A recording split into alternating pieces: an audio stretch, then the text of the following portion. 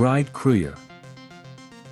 Bryd Krooear is a Minmatar boy and a former inhabitant of a beef, where he had been raised on the colony since birth. Bryd was chosen one day to serve House Tashmerkin.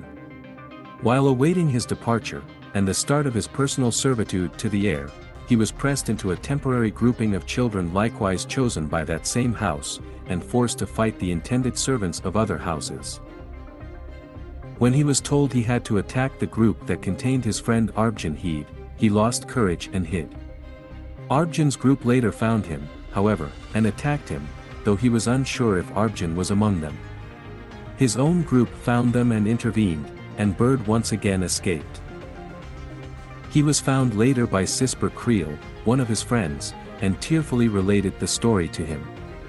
He then told Krooear that the latter had been chosen to serve Chamberlain Karseth, prompting Krooear to leave him behind.